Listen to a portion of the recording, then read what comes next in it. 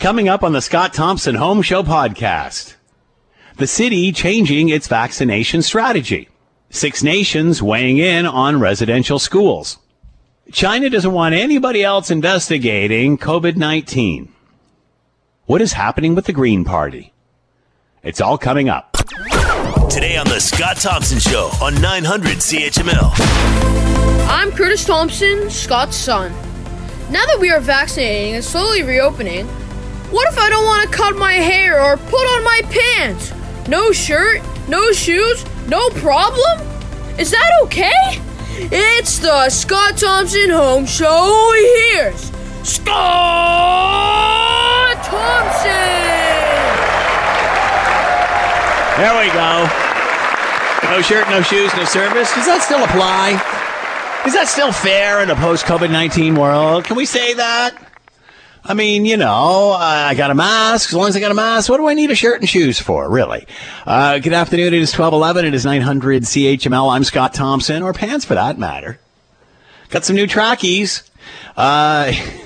Feel free to jump into the conversation. We would love to hear from you.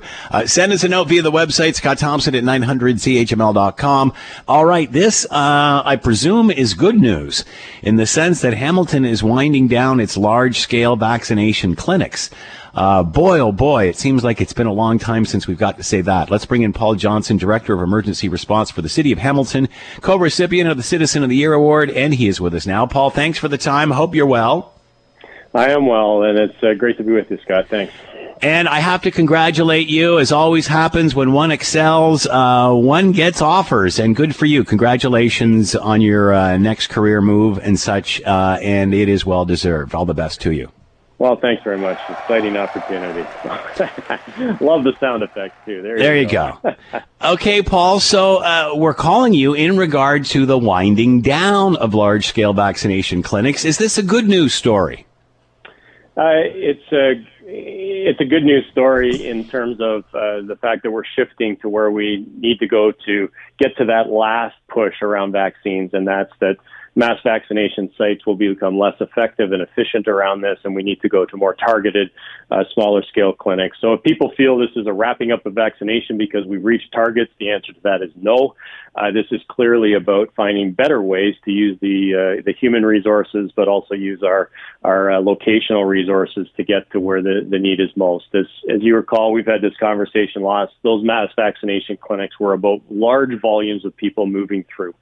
And the good news is that they did exactly what we wanted them to do. First at Hamilton Health Sciences, and first last December, opening up to really make sure we protected our healthcare workers and those who work in long-term care. And then, of course, St. Joe's opened up, and then First Ontario Centre, and they've all been about large volumes. The shift will be to smaller centers, to more geographically located centers. So in no way are we stopping our push for a vaccination because, as you know, Scott, we're not there yet. We do not have the type of coverage, particularly with full vaccination, that we need as a community. So the push is still on. It'll just look a little different as we go forward.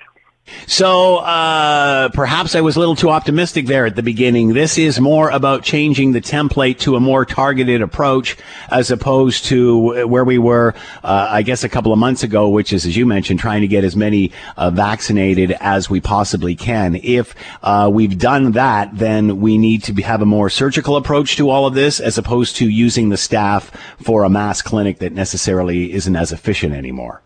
It is, and it's also, the beginning of the transition to a sustainable model. I mean, we were never going to have a First Ontario Centre offering vaccines for years to come. Yeah. And this was about that large volume of people through. And, what we have in Hamilton now is over 100 pharmacies that are part of the vaccine program. We have 2, primary care, as we say, or family physician-led clinics that happen. We have lots of mobile and pop-up clinics that occur in many parts of the community, and that's the work that will continue. But those mass vaccination sites, not only do they have a large volume, and now that volume is sort of trickling down a little bit, they don't become as efficient, they also take a lot of staff. And those staff can be better redeployed to do other things as we continue the vaccine push. So it is, Scott, a logistical shift in the pattern that we need to have, and really signals that we're getting to that period of very much a targeted approaches smaller clinics, but also more sustainable clinics. And you also see what's happened the last couple of weeks, public health having walk-ins everywhere. So you can now walk in or book, whichever your preference is, to receive the vaccine. And again, there was a time where we told people, do not come to these clinics. Don't walk up. You'll get turned away if you walk up. Well, now the message, of course, is we have ample supply of vaccine. Come, even if you just decide, you get up today and you say, okay, hey, today I've decided it's time to get the vaccine. You can walk into the clinics, and that's good news as well. It's all about flexibility and allowing people to get access to the vaccines that are so critically important to wind down this pandemic. So I think we got over 80% with one dose or close to it, and almost 60% with the second dose. Obviously, this is a more targeted approach. What is your challenge moving forward? Obviously, before it was supply and demand and making sure you could get as many jabbed as you possibly could. Now, obviously, perhaps dealing with hesitancy and those that don't have access. How do you go about that? How do you surgically pinpoint where you go? Well, our public health unit is on a daily basis trying to find the best ways to do that. And you're right. It's I would say two things. One is there is going to be a group of people that is vaccine hesitancy, because we see that with all vaccines. So we know that there's a group that there's a bit of hesitancy there. But the other side is there's still a group where we haven't maybe quite nailed it in terms of how they can readily access the vaccine itself. And that may be because of where they live. It may be because of both their life circumstances. It may be because of other fears and anxieties that they have. So I think you're seeing now us try any way that we can. And the walk-in is a great example of that. If people are finding it hard to schedule the time in, they may not know that from a work perspective or a home situation perspective, they now have the option just to show up.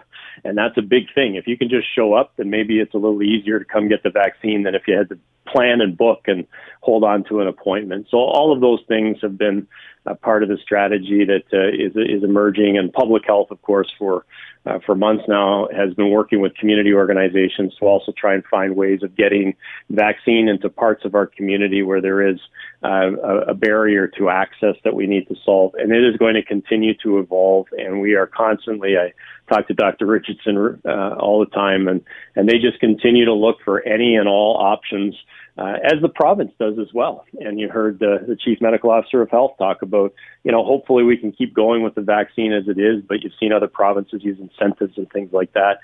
It'll be about trying everything we can to get that vaccination rate up as high as possible. Obviously, vaccine for this is not mandatory in Canada, although I do believe it is for healthcare workers in long-term care. Is a passport or a certificate of some sort needed here, do you think, Paul? Or is that piece of paper, or what many of us have just taken a picture of it, and that code on your phone enough? So, I think the question about that still remains to be seen, because if we can continue to get the vaccination rates up just naturally to the level we need to, the logistics and the challenges and quite frankly, the legal elements of it, it's not an easy thing. I think people feel that a vaccine passport would be pretty easy. Just create an app, download this, and away you go. It's not that simple. We know that, Scott. And so I think that the goal is to wait and see how well we can do in vaccination overall. And if we maybe don't need it because our vaccination rate get to where they need to go, then all the better. What you are seeing, though, is a very strong conversation that in certain parts of our community, there may need to be a different approach. Long-term care is a good example. While not mandatory, it is mandatory that people declare to their employer, whatever long-term care facility they are, whether they've had the vaccine or not. Oh, so it's not mandatory in long-term care, but it has to be declared. You have to be declared. Right. You then have to either, if you have not been vaccinated, you then have to either produce medical documentation that says you cannot be vaccinated, because that exists for a few. Or the other piece is you are then, if you still have not been vaccinated, you must be enrolled in an educational program, which will again talk to people with real information from credible sources about the importance of vaccination. And this is the hope that many of them will get the right information to make the choice. So there really isn't a part of our community that is fully mandated that you must. There is talk, of course, of some of that happening, and we'll see where it goes. But right now, I think it is still about getting people the right information so they can make an informed choice. And the rates of vaccination coverage among staff in long-term care, for instance, is really high. And so you can see that when people get good information and they understand the risk and the role that they play, that they do take the vaccination. But it's still not 100%. And obviously, our goal would be to be as close to that as possible. Obviously, we're seeing stats in the United States and the UK where they're starting to see an uptick there. How much of a concern is that for you here, Paul, or is the fact that we have so many vaccinated a good sign we're not going to hit a fourth wave? What are your thoughts, or what can we learn from other places in the world? Well, we can learn that the case counts are likely to go up, and I think everybody's predicting there will be some level of increase as more things open up. And of course, the big piece that will open up in the not too distant future will be educational institutions, both post-secondary and the school system. So then we have a real an additional piece that we'll have to watch. And then, of course, we'll get into the colder weather and more people will go inside and spend time inside. So it's no doubt we don't have enough people vaccinated right now. There's still large numbers of people unvaccinated that you're going to see the transmission of this virus, because the virus doesn't disappear when we hit some magical 75% mark or something like that. It's still there. So I think we're going to see more cases. The hope is obviously that the vaccination rates will temper the size of that, but also more importantly, temper the impact of that. Less hospitalizations and obviously less death. So that's good from a healthcare resource perspective. Then the other side is we're just going to have to continue to do some of the measures that protect ourselves from that spread, and how people behave will determine some of it, and then how people respond to vaccinations will be the other determining factor. So there's no path that says we have to have a brutal fourth wave, but that's going to be determined by two things. One is the slowdown of vaccinations. Does that continue, or can we get that momentum going again? And then the second piece is, will people follow some of the basic public health measures to protect themselves in situations where there may be unvaccinated people amongst them? There's I'm just getting email in here. I'm trying to read to you here, Paul, or read and talk to you at the same time. But new studies coming out about how effective 2 doses of this vaccine are against the new variants, and that has been positive. I mean, everything I read and certainly listening to the experts, I'm no expert, but what I hear and what I read and what I can gather is that the real path forward here is full vaccination. So again, that goes into the pattern of, for those who haven't received their second dose, look into, whether you can shorten your second dose and whether you're eligible for that. In some cases, it's only 28 days now. In some cases, it's that 8 to 12 week piece, depending on what your first dose was.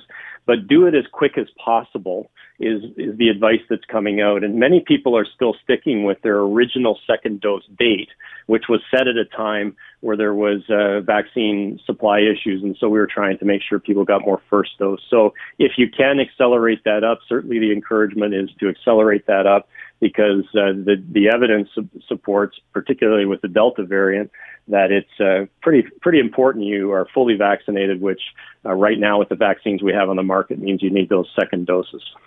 Here's an interesting question, Paul, and then I'll let you go, about the third dose. Could you ask one of your guests if it's possible to get a third shot so I have 2 of the same, because of restrictions for people that got 2 different vaccines? I've had a Pfizer for the first and a Moderna for the second. That wouldn't matter, would it, Paul?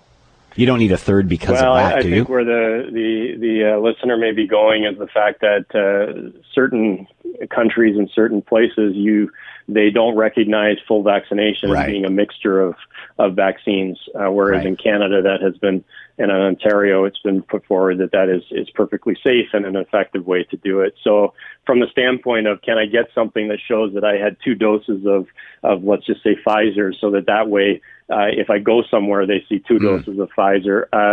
Obviously, there is no call for people to come for a third dose of something at the moment. And I think more of what's happening is at the policy level, there's trying to be some consistency among countries, consistency among provinces to say that you are fully vaccinated if you have this in place.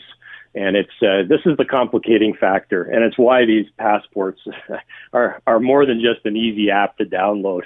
Is that there's a whole bunch of things that go into how you would prove that you're fully vaccinated, because in some cases places don't recognize vaccines, or currently don't, and are thinking about how they're going to do it, and some don't recognize the mixing of vaccines, although our science tables here in Ontario have said that this is perfectly acceptable and produces a good coverage rate too. So, Scott, here's where we're headed, the complications of it. And then, of course, we won't have time to discuss it today, but this whole outstanding question of will there be boosters in the future, and the need for that. And those are the things that will come. But for now, I'd just like to leave with a real focused message on, if you haven't received your second dose, check how fast you can get it. Let's go. If you haven't received vaccine at all, talk to your healthcare providers, get clarity, and know that we are being incredibly flexible. Walk in, just show up, and we will make sure that you get a vaccine and get on this path to having some protection against particularly this Delta variant. Paul Johnson with us, Director of the Emergency Response for the City of Hamilton, co-recipient of the Citizen of the Year Award, along with Dr. Richardson. Paul, thanks so much for the time. Be well. Hopefully we'll chat again before you take off. You bet. I'd like that, Scott. Thanks very much. Here comes the commentary. You may have seen this on social media. It reads, I am sick of COVID-19. I am sick of culture versus culture. I am sick of race versus race. I'm sick of liberals versus conservatives. I'm sick of gay versus straight. I'm really sick of the media. I'm sick of the language being used and plastered all over social media. I'm sick of the people who are out there jumping on the bandwagon because it's fashionable. I'm sick of blaming the world for the sins of a few. We are one race, the human race. You want to support Justin Trudeau? You do it. It's your choice. You want to support Erin O'Toole? Fine. It's also your choice. You want to believe in God? It's okay. Believe in your God. But how about being mature enough to be able to deal with the fact that everyone doesn't have the exact same mindset as you? Having our own minds is what makes us all individuals and beautiful. If you can't handle that fact, I'm sorry. I don't have to agree with everything you believe in. However, you will still be my friend. So be a decent human being. Love one another. Be kind. Be humble. Be thankful. Help a stranger and do a good deed. You don't have to agree with any of this, and that's okay too. It's your choice. But take care. Stay well. And for goodness sakes, find a way to stay happy. Hard to disagree. I'm Scott Thompson. The story in regard to residential schools in this country got a little closer to home yesterday when the Six Nations of the Grand Rivers elected chief demanded that a search for potential unmarked graves at a former residential school in Brantford be treated as a criminal investigation. Mark Hill, speaking on behalf of survivors, is suggesting that the probe of the former Mohawk Institute residential school should take the shape of a multi-jurisdictional police task force. We have tried to reach out to Six Nations to get a spokesperson and have been unable to reach them at this time. Let's bring in Patricia Doyle-Bedwell, Native Studies instructor with Dalhousie University, and is with us now. Patricia, thanks for your time. Hope you're well. I am well. Thank you, Scott, for having me. Now that we are, obviously it started with Kamloops and slowly from there, we are seeing more and more, as we know, under, I guess it's about 150 residential schools across the country. There's the potential to discover, these bodies. How has this mobilized, other, communities to start their own investigation, to demand their own investigation? Well, I think that it's mobilized all the communities because there's been so many residential schools in Canada, and every community. I know that in Nova Scotia, there's a investigation happening at the Shuby residential school because it made people start thinking. And then if you look at the stories of the survivors when they've talked about, children disappearing and not knowing where they went, or if they died, where did they go? How did they die? That all of those questions are starting to be paramount, and people are asking those questions, and they're starting these investigations. And I think that it's very important to do so.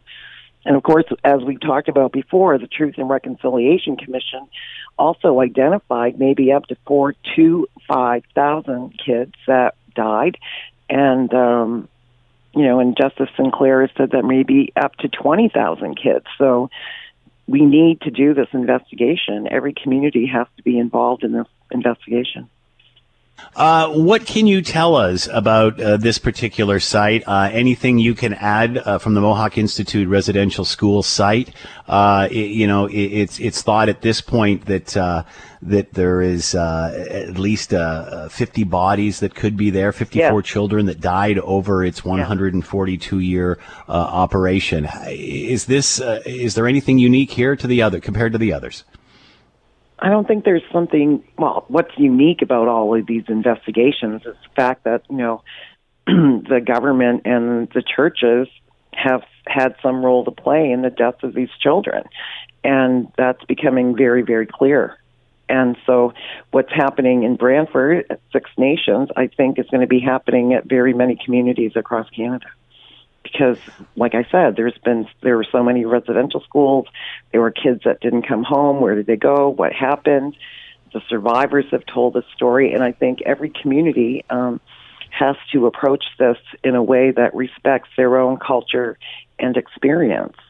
So I'm glad that Brantford is going forward, Six Nations is going forward with this investigation. Mark Hill, who is, of course, the elected chief, said that it should take the shape of a multi-jurisdictional police task force. As you mentioned, it might be different depending on the community. Mark Hill is looking for a multi-jurisdictional police task force to take a peek at this. How do you move forward with investigating this? Is this a criminal investigation? How do you move forward with an investigation? Well, I think that it has to be approached as a criminal investigation because we don't know how these kids died. And we know that some of them may have died from disease, as other people have indicated. That maybe, we know that Dr. Peter Bryce in the early 1900s said that Canada should be charged with manslaughter because so many kids were brought into the school with disease. That's one aspect. We don't know how many children may have died from abuse or neglect. And I think that the best way to start these investigations is as a criminal investigation. And having, like in Shubenacadie, we have forensic specialists and people who are looking for unmarked graves. And I think that's the beginning that we have to look. We have to have it structured in that way so that we don't miss any evidence that may be found. When we talked at the beginning of all of this, there was lots of discussion about whether these sites should be disturbed, whether bodies should be exhumed and autopsies done and such. And I guess obviously we've heard positions on both sides of that. But in order to proceed, for example, in what Six Nations is looking for, you would have to exhume those bodies in order to conduct that investigation. And how difficult? Do a forensic investigation. Yeah. So how is that as easy as it sounds in the sense that does the community want exactly? Because obviously part of the community says yes, the other part says no. How do you move forward with that? Well, I think that with the community, each community has to make that decision on how they want to proceed. And I know that there are some people that say we should just leave them rest in peace, and there's other people that are saying we need to bring them home and we have to find out what happened to them. And it sounds like Six Nations is moving towards bringing the children home, exhuming their bodies, and they'll if they're going to try to do a investigation that's based on criminal law, they're going to have to figure out a way, how did these kids die? They'll have to do some type of forensic investigation. They're going to have to exhume the bodies and determine as near as possible a cause of death. Now, that's going to be very difficult to do if you're only dealing with remains. You're dealing with bones probably at this point. And the other thing that's going to be hard to do is, with criminal law, if you're looking at homicide or manslaughter, usually you need witnesses. And then some of these things happened a long time ago. There may not be witnesses to the actual event of what happened. So it is going to be difficult, but there has to be a way, and I've been thinking a lot about this, there has to be a way that the government and the churches, there has to be a way to hold them accountable for what happened. And we need to know what happened. And in my mind, the best way to proceed in that is to do that forensic investigation and exhume those bodies and bury them properly with a name.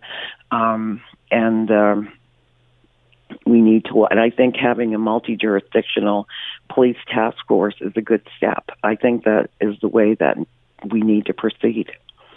And but it could be likely that each community looks at this differently. Each site will be treated differently, or should it be something that's national all the way across the country, and everybody gets the same attention?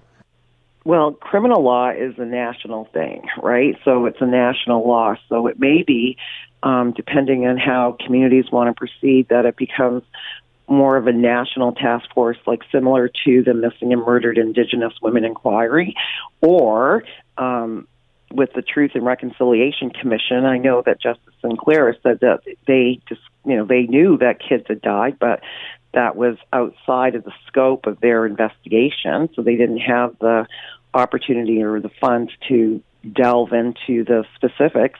So maybe the government has to think about doing a national commission or inquiry that is multi-jurisdictional, that deals with the provincial police as well as with the RCMP and also the churches and the communities, and find out what happened. I mean, that to me, in my own personal opinion, the most burning question is what happened to these kids and who's responsible. And we need to look at that. And I think that in my own personal opinion, not knowing is so frustrating and sad that we don't know what happened to these kids.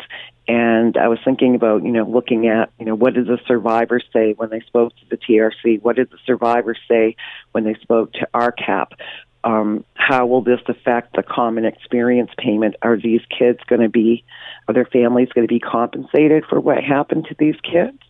So it's like a criminal investigation as well as looking at if there's damages that should flow from this, but we're so far from that at this point. But the first step is and I think that Chief Hill has done the right thing. He has begun a criminal investigation and has asked for a multi-jurisdictional task force to investigate. And I think that's the great first step. We need to know what happened to these kids. And then we can determine accountability and responsibility and whether or not we can proceed with any kind of criminal procedures. Chief Hill also said that they haven't received any funding from government to do this work moving forward. Are any of these communities getting funding now to do the ground searches, the radar, all that sort of activity that needs to be done to discover these unmarked graves? Well, I know that the Prime Minister has offered some funding.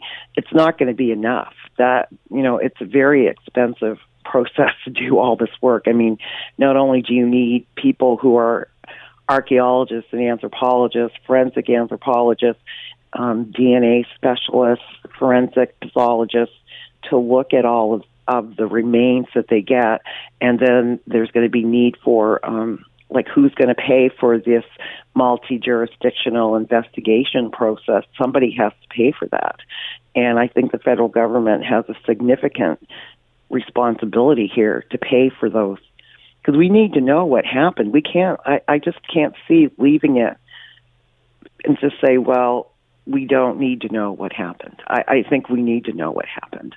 And someone and any institution, whether it's the Catholic Church, whatever church was involved, the federal government in particular, they have to be accountable for what happened to those kids because they had the responsibility to take care of them.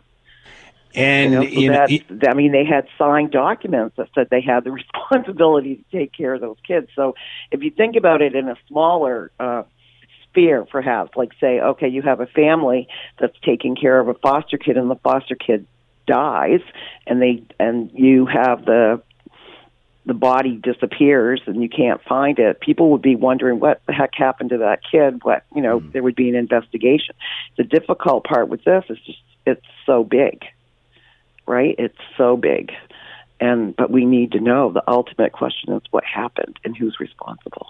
This, you were talking about moving forward on this. If we don't do this now, when do you do this? When do you do it? You can't put this back. You can't put this. This is you can't go backwards now. It seems impossible. No. Too much has been discovered to move back. Would you agree? Right. And I agree. And I think that they have to start this multi-jurisdictional investigation. There's also an option, was said by, I think it was one of the lawyers that said, if they don't get any satisfaction at the national level, then they'll take this to the UN as a crime against humanity.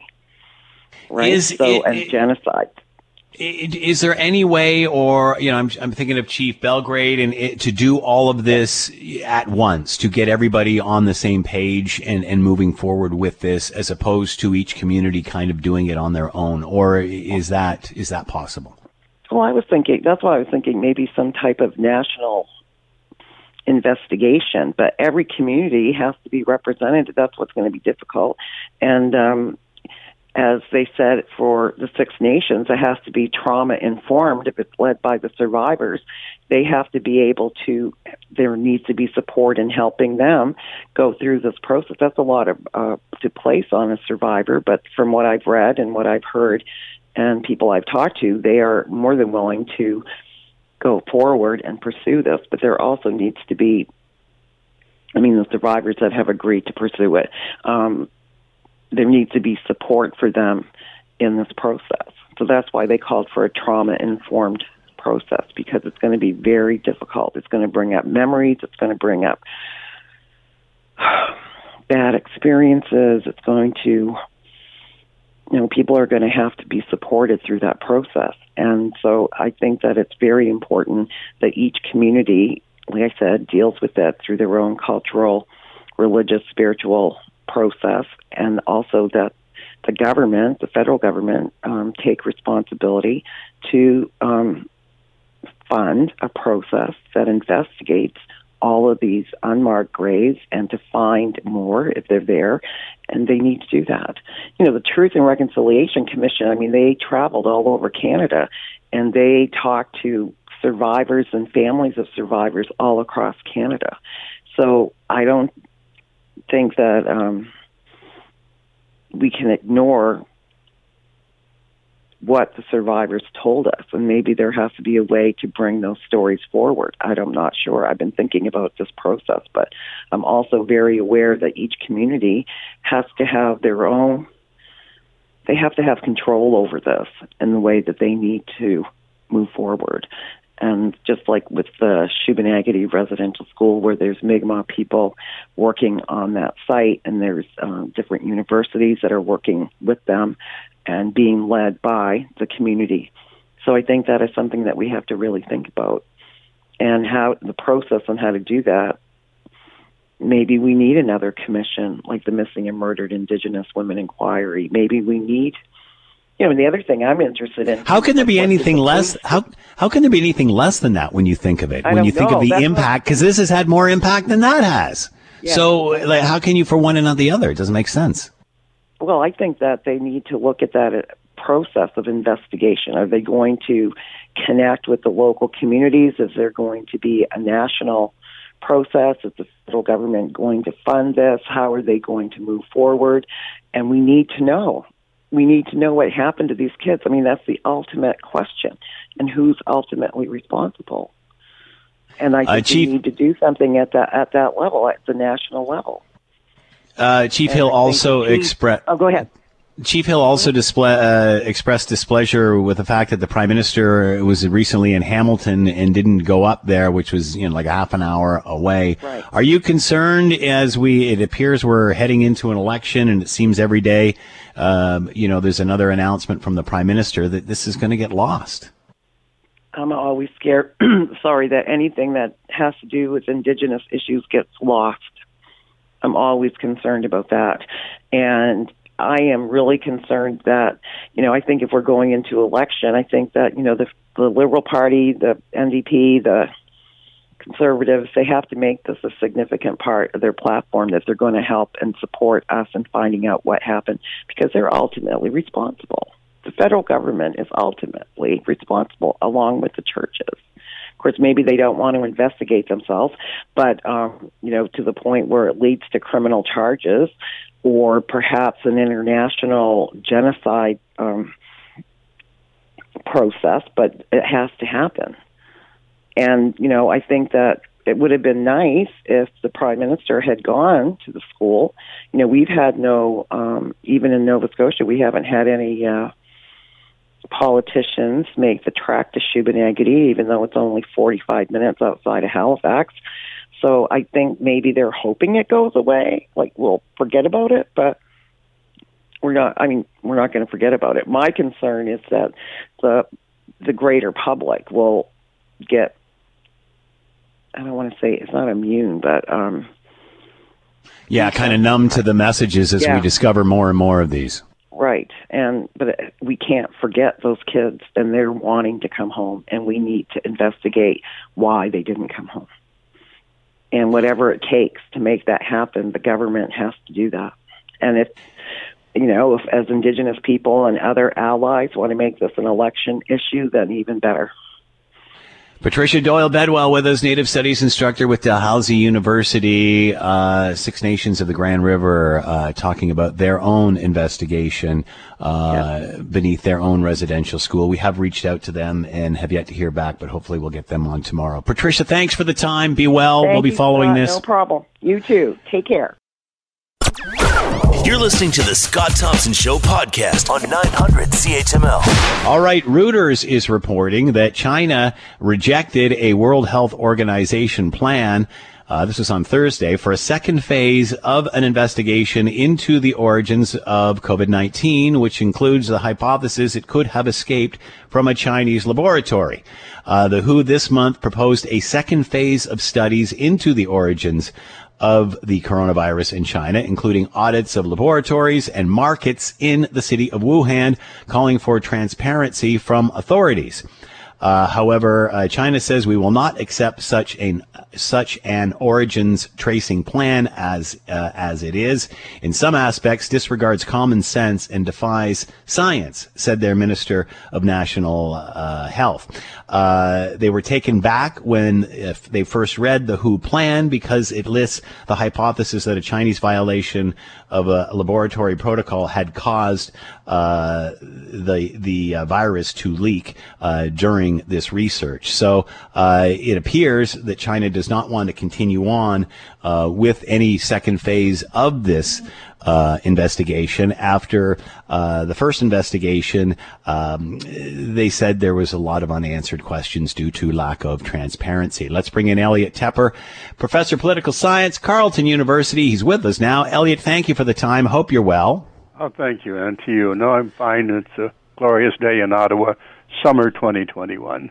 You gotta like it. It's better than the last one, that's for sure. Has the World Health Organization changed its tune in China? Many were saying at the initial stages, especially of this investigation, that they weren't really pushing hard enough. What is different now?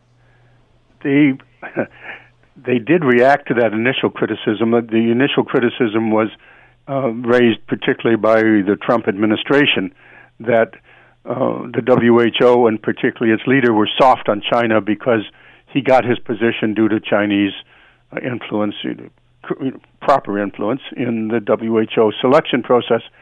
But the U.S. had rejected at that time under Trump, that administration, that nothing to be seen here according to WHO. So the WHO went back, I think in January, and did another survey, and they came out with a report apparently saying, well, it's unlikely, but we can't fully rule it out. We need more information.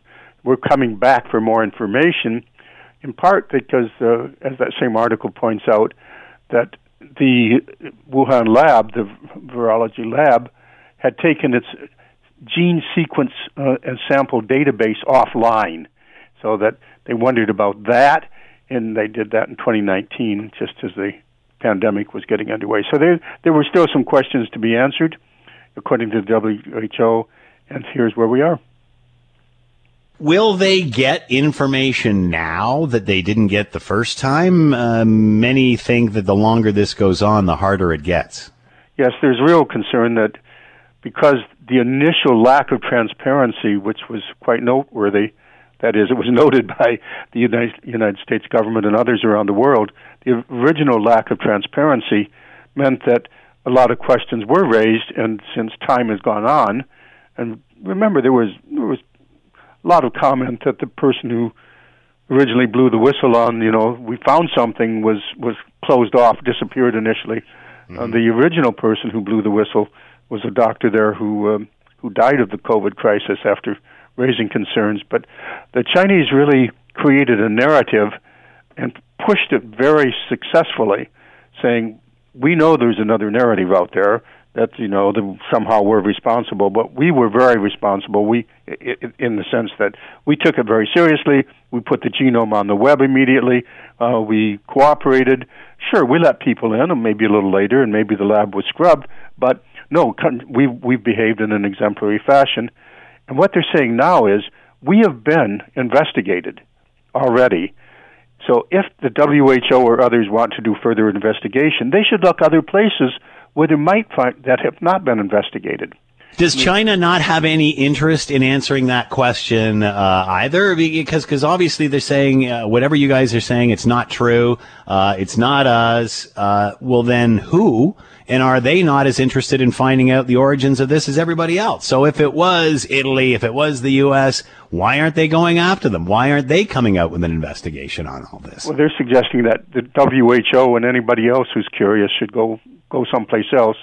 And they did mention, but they're not curious as to the origins of it. Well, they're saying, if there's still ongoing investigations, go someplace else. We've been investigated. They are not taking a leading role and saying, sure, let's go around the world. But if they are now pressing very hard through their official organs and related organs, saying, where you should really look is Fort Detrick in the United States, in Maryland, because that's where this very deadly pathogen kind of research was going on. And they didn't bring this out, by the way, but they alluded to the fact that there might be an issue there. And it turns out, indeed, there has been an issue there. It was the earliest and most central component of U.S. research in that particular area. It got closed down in 2019 by the CDC because they were concerned about its safety protocols. So if the Chinese really wanted to pursue this further, they've got private netizens have got 7 million signatures immediately saying, don't look at us, look at Fort Detrick. So they're saying, don't look here, look someplace else. There's nothing to see here. We were cooperative. Now, move on. And so we just shrug and say, so we still don't know where it came from. And again, I can't see them being happy with that. They would be interested in its origins just like any other country would. Has China successfully convinced the world that nothing to see here? They've not. The original effort have they successfully covered the pandemic up? Well, that's two different questions. So they were saying, initially they were saying, look, we worked very transparent, there's been investigations, so there's nothing to see here, move on. But what brought this back was after the Trump administration had made a big political point of, without any evidence at all at that point, of saying, it didn't start here, it's not our fault, it was an import from Wuhan and the China virus. The politicization initially then meant that anybody who said, there might be something to this, we really have to go back and take a look, got discredited. But what changed all this, where we are now, is because a new president came to power, Joe Biden came to power, and he said, I've taken a look at this now, and my intelligence agencies have been asked to look at it. They gave me a report, and it was a mixed report. Some said, no, there was nothing, it really, all the evidence says it was an animal market, just as preceding types of infections like this have been out of China. It came out of wet markets and spread to humans, from animals to humans, maybe bats were involved. But then, apparently, if you read carefully, Joe Biden said, some of my intelligence agencies aren't so sure. They can't reach that conclusion. I'm giving everybody 90 days, his people, 90 days, which will come up in August sometime, to really come up with as good an answer as we can get. Whether they can, in fact, come up with whether it's possible at this stage to come up with a satisfactory answer is another issue. But the fact that the new president has said, there's something to see here, let's go take a look. WHO had this preliminary report. Now they subsequently are saying, yes, let's go take a closer look. So China has not yet successfully covered this pandemic up. Well, they're saying there was nothing to cover up. It's very interesting. I've been reading their press a bit on this. They're saying, why are we even asking these questions? It's already asked and answered, basically. We may not know. What we do know is that the Chinese were not transparent, that there were questions raised by people who then were silenced or disappeared for a while, that the initial whistleblower who said, look, I found something, actually died of COVID, and this was not widely circulated. So a lack of initial transparency, and now time has gone on, means that it's going to be very difficult to either, on the one hand, really clear China of any behavior which should have been investigated. It's very hard now to go back and say, well, we should have, but we didn't, and time will move on. And China really has basically won their narrative by saying, we were transparent, we put the genome out on the web, we cooperate in global investigations, and look how well we've done. We've conquered this virus, and so we know what we're doing. It's too bad that other types of political systems, democracies, can't be as effective as ours. We have a superior way of dealing with issues. Look how well we're doing, and their economy is back. And because their economy is back, people are saying, well, boy, we better shift our focus now to how do we recover economically from the pandemic globally, and the role of China in that. China also said that the reasons for not investigating this any further were privacy concerns. Yes. Whose privacy concerns? Since when does the Chinese Communist Party care about that? Oh, they really care about it when it comes to saying you can't look at this. They're saying the database. I meant other people. I guess other people's rights. I meant, but go ahead. Finish your sentence. They were saying we had to take this database offline in 2019 because individuals were named, and now people are saying, there were three individuals who really should be looked at because we think these are outsiders. Saying there are three individuals in particular who might have caught the virus or had information about the virus, and China has responded, "Oh yeah, give us their names. You don't have the names, therefore you and anybody else's names we have to keep private." And they were worried about cyber hacking. They said we had to take this database offline because this database might have been hacked and it had all this privacy information on it. So where does this latest revelation go from here, Elliot? Obviously, Biden's putting pressure on the World Health Organization to continue a second phase of this investigation. Obviously, the Chinese have said no. What happens now? How does this move forward? We'll have to see at a tactical, practical level who gets in to look at what, when, and if. And that's really at this minute up in the air. But we also need to step back a bit, as always, half a step, and say, well, what's the bigger picture here? And the bigger picture here is the United States has really sharpened its critique of China in a very surprising way, given that we thought, all this was just Donald Trump. But no, Joe Biden has really upped the game in terms of China, having just now led an international effort to condemn China over cyber hacking, over Microsoft. Right, yeah. Everybody's favorite company, Microsoft. So they're saying, officially are saying that we accuse the Chinese. There was just an outstanding quote. I can't lay hands on it at the second, but look up Tony Blinken's quote saying, we accuse the state security agency of being the hackers behind, that is a state agency, behind a global cyber hack and we think this shouldn't happen, and rallied allies, so NATO and Japan and the EU all signed on to this, and that means Canada also has signed on to a public accusation against China over cyber hacking, and at the same time are saying to China that, in our case, we still have those hostages, 955 days now, right? So there's real concern that Canada is playing its role in joining an international consensus which is growing, led by the U.S. in an official capacity, charging China with misbehavior. In this case, they're actually, as they did earlier in a case going back to that genome that was released, then China was accused of cyber hacking Moderna to gain access to what was done with that genome. So the elevation of China into more of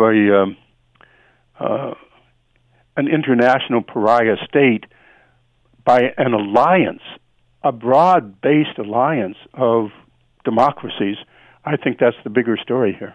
So what do you see happening at the end of this 90 days in August once Biden gets the information that he's looking for? Well, we don't know what will be told to him or what he will choose to release. We don't know either of those. My guess is that it's going to be very hard to come to any conclusion after the original lack of transparency and the number of days that have gone by, the months that have gone by. It's going to be very hard to come up with something. The preponderance of evidence still seems to be that this was released, not released from a lab, but it was in the wild because it fits the earlier pattern of this kind of pandemic. At the end of the day, has China done anything to keep its food chain free of contamination if it's not from a lab? In terms of the virus? Yes. Because there's other issues about contamination in China of their food chain, other than the pandemic. They've had issues of safety. I would put it this way: I would certainly still go to my local big box store and buy something if it happened to be made in China. Okay, but I wouldn't buy a food product from China.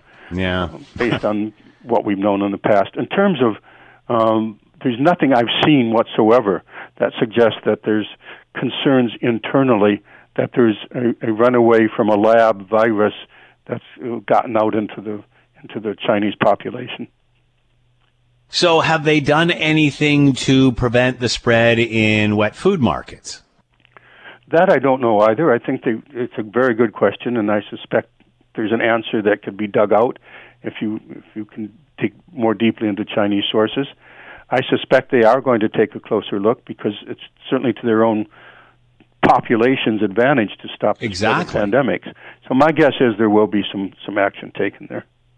Elliot Tepper with us, political science, Carleton University. The government of China is rejecting the World Health Organization's plan for a second phase into the investigation of the origins of COVID-19. Elliot, as always, thank you so much for the time. Be well. And to you. You're listening to the Scott Thompson Show podcast on 900 CHML. All right, let's talk politics here in Canada. It appears that we are very, very close, on the cusp of a federal election. We're certainly seeing the Prime Minister and ministers and such pretty much on a daily basis announcing some sort of program, announcing some sort of campaign promise, although the election itself has not been called at this point. And while others are trying to gear up for it, the Green Party seems to be shooting themselves in the foot. You remember last week we were talking about how all of a sudden party members were questioning Annamie Paul, the Green Party leader, and non-confidence in her and possibly ousting her, holding back money for her election campaign. And this, again, as we're talking about a federal election. Then, of course, it all seemed to go away and nothing to see here. And then, boom, we find out that this is all in court. So let's bring in Richard Brennan, retired journalist with the Toronto Star, has covered Queen's Park and Parliament Hill, and is with us now. Richard, thank you for the time. I hope you're doing well. Yeah, Scott, I'm just in holiday mode here. So No, hey, I totally understand, and we really appreciate you coming on when you're in holiday mode. We appreciate that. Well, I'll tell you, I have not in all my years seen such a suicide mission as this one. What has happened here? Because, obviously we'd heard that there was some non-confidence in the leadership, and then there seemed to be an about face, nothing to see here, all is good, and then we find out it's in court. What is going on here? Well, it's just nuts. I don't know how other to describe it. It's just insane what they're doing here. I mean, it's they're lighting the fire and they're throwing gasoline on it at the same time. They're treating her so shabbily. I can't believe it. I've never seen a leader. And I've seen liberal leaders that people want to oust and get rid of overnight, but nothing like this. This is nuts. Why this close to election, a party would try to oust their leader? Not only oust their leader, shape it so won't have any money to run in her riding. I mean, it's hateful. That's about the only way I can describe it. It seemed at one point this was a star candidate that was going to take this party to the next level beyond Elizabeth May. What happened here? I mean, it appears that this party is having a hard time deciphering its policy beyond the environment. Well, yeah, I mean, it's been, in a way, it's been a one-trick pony, but to their credit, I mean, the Green Party has been gaining momentum and has been gaining support, and it's bigger now than just a party that's concerned with the environment. But to watch this is like watching a train wreck. You can't take your eyes off it.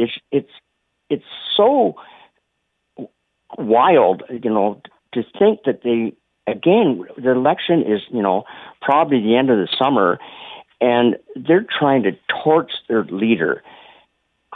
How it's gotten to this point, I don't think anybody really knows, quite frankly, because we're not getting the real story here.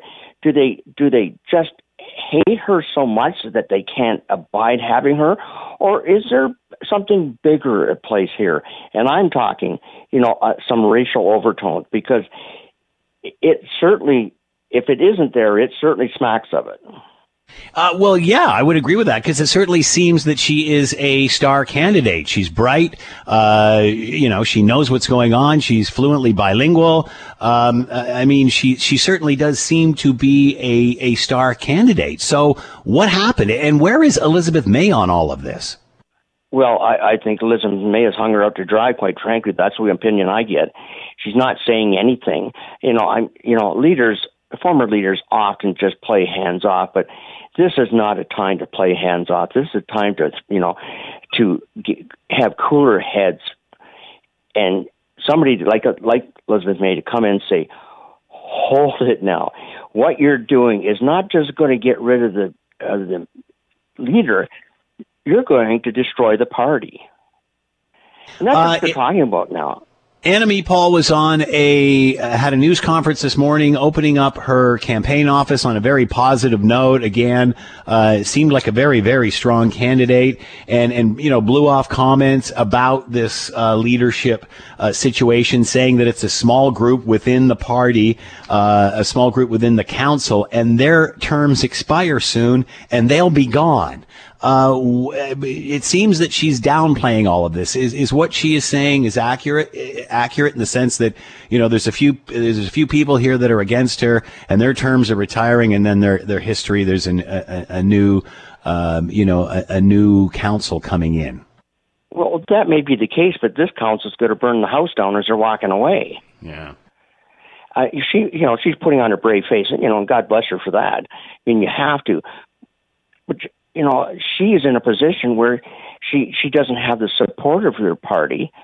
And who is going to, what voter, you may support her, but what voter is going to throw their ticket behind a party that is in such disarray?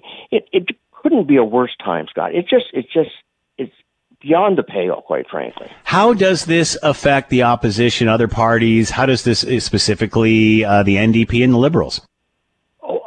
I think all the parties are looking at this and going, Christ, we thought we were bad. Yeah. We thought we had we're once in a while would be so confused we're stabbing each other in the chest, but nothing like this. This is set back all the parties on their heels and going, holy mackerel, what's going on here? I mean, this is brutal. That's the only way to describe it. And I feel sorry for her. I mean, I don't care if she's a headstrong person. So be it. You get what you get. You voted her in, and you dance with the one you brung, and that's, in this case, she's the leader, and you at least have to support her for this election. If you want to have some kind of inquest after the election's done, by all means.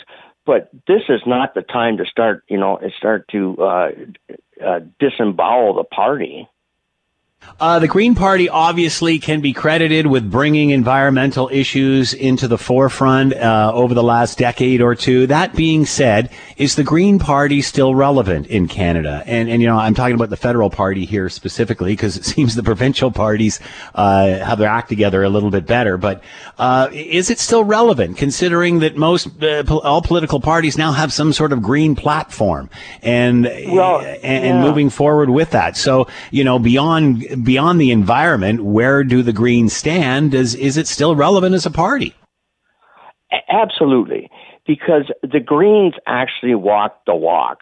They don't just talk about what they're going to do with the environment. They have plans and programs to deal with environmental issues where they can't implement a lot of them because they're not the government, but they can put pressure on the government to do the things that they want to get pushed through.